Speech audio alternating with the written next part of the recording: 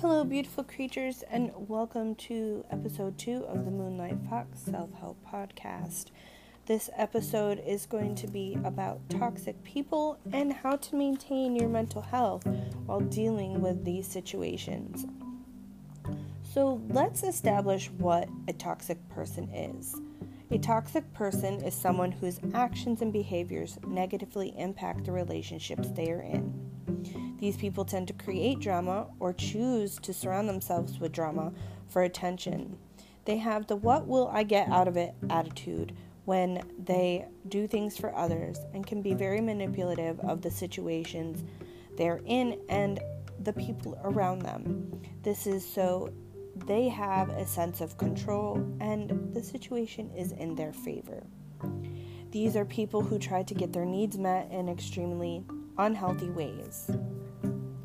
So let's establish why toxic people might act the way they do. Toxic people tend to be deeply wounded people. These people are most often in denial about their wounding and they are not at a point in their lives where they are able to take responsibility for their feelings. These people also tend to blame others for the situations and emotional feelings they feel because they are still in a mindset that feeling negative emotions will not be accepted by other people. They believe that feeling anger, hurt, guilt, and frustration will be frowned upon. So they blame the reason for feeling these things on other people to lessen their negative feelings. These people will most likely continue to be toxic, not only to others, but also to themselves. And until they come to terms with the negative emotions they may be feeling subconsciously, this will be a trend. This also ties into the first episode of my podcast, which was about codependency. A lot of codependent people tend to be in toxic relationships, whether they're the toxic person to another person or other people are toxic to them. So now we need to establish how to maintain mental stability while dealing with toxic people. It is okay to show a toxic person you'll be supportive while focusing on keeping your mental stability in check. Some ways to keep your mental stability in check are to create boundaries. It is okay to say no. You don't have to wear yourself out to make a toxic person happy. Yes, this will get some negative feedback and probably some lashing out, but it's realizing that no is an acceptable word. It's a word that most of us find very difficult to say, but it doesn't make us any less of a good person by taking care of ourselves. We can't necessarily take care of someone else if we're not emotionally stable or mentally able to handle the situations. Which comes to focusing on your self-care. Maintaining your mental health always should come first. No matter how guilty a person tries to make you feel for saying no or saying that you have to do this before you can do that, you are always your number one priority. Even in a family setting, you cannot take care of your children if you aren't mentally able. So self-care is always a first priority, even if it comes at the end of the day when children are asleep or when they go to friend's house. It's one of those things that at some point it has to be put first. Weigh the pros and cons. Make sure you look at the whole relationship. Is it worth holding on to? Are you making excuses for the person? Are you making excuses for yourself of why you're making excuses for the person? That's when you have to start thinking, is this relationship really beneficial to my life and my mental health? Or is it time to move on and go from there? And then this brings us to the toughest part of the whole situation. Know when it's time to let go. I think everybody struggles with letting go until they reach their breaking point and they're just done. Sometimes being just done it means you've wore yourself to the point where you're done putting up with the crap, you're done putting up with the negativity. But I think there is a phase before that, knowing when it's time to start cutting the ties. You can show a person you will have their back while maintaining your boundaries and self-care routine. But once this person starts manipulating these boundaries and manipulating you to do what they want, it's time to really kind of bring into focus,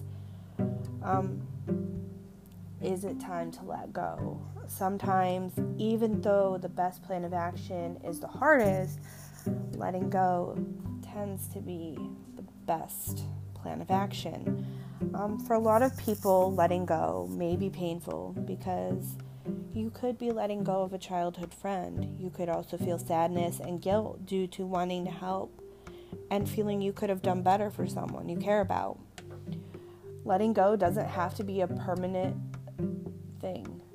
It can be a temporary thing to where you're putting distance between you and the toxic person and saying, hey, look, you need to work on yourself before we can work on us, and all of that wonderful self-care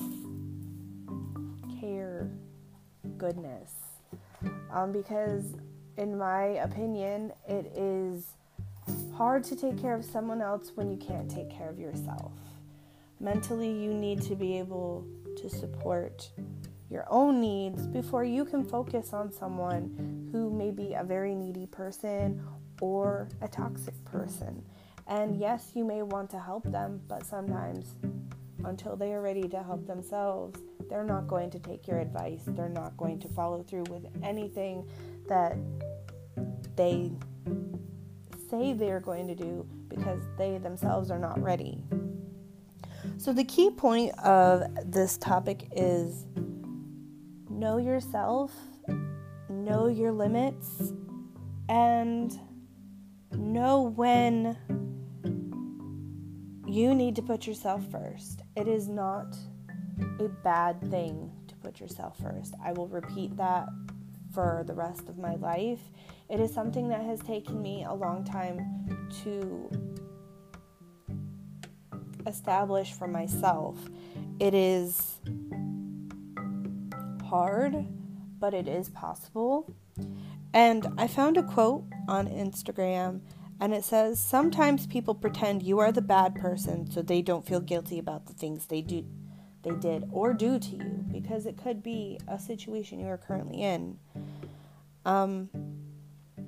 That brought a lot into perspective, because as I looked back while I was working on my script for this podcast, I realized that a lot of people in my life used me for my kindness, my good heart, and it was very toxic. And now that they've had time to work on themselves, things have become better in our friendship, because I have started talking to someone who at a point was toxic for my health, and we have a better established friendship. A lot of things were reconciled, and it turned out to be a more positive experience now. It doesn't have to be something that's permanent. Sometimes it does, but not necessarily all the time. And things do get better. Just because one door was closed doesn't mean another one won't open in the future or has not opened for you. So please stay positive, and I hope this helps you bring some insight into your relationships, and that you can establish your boundaries and what you're looking for in your friendships and relationships, because you deserve better than toxicity in your life.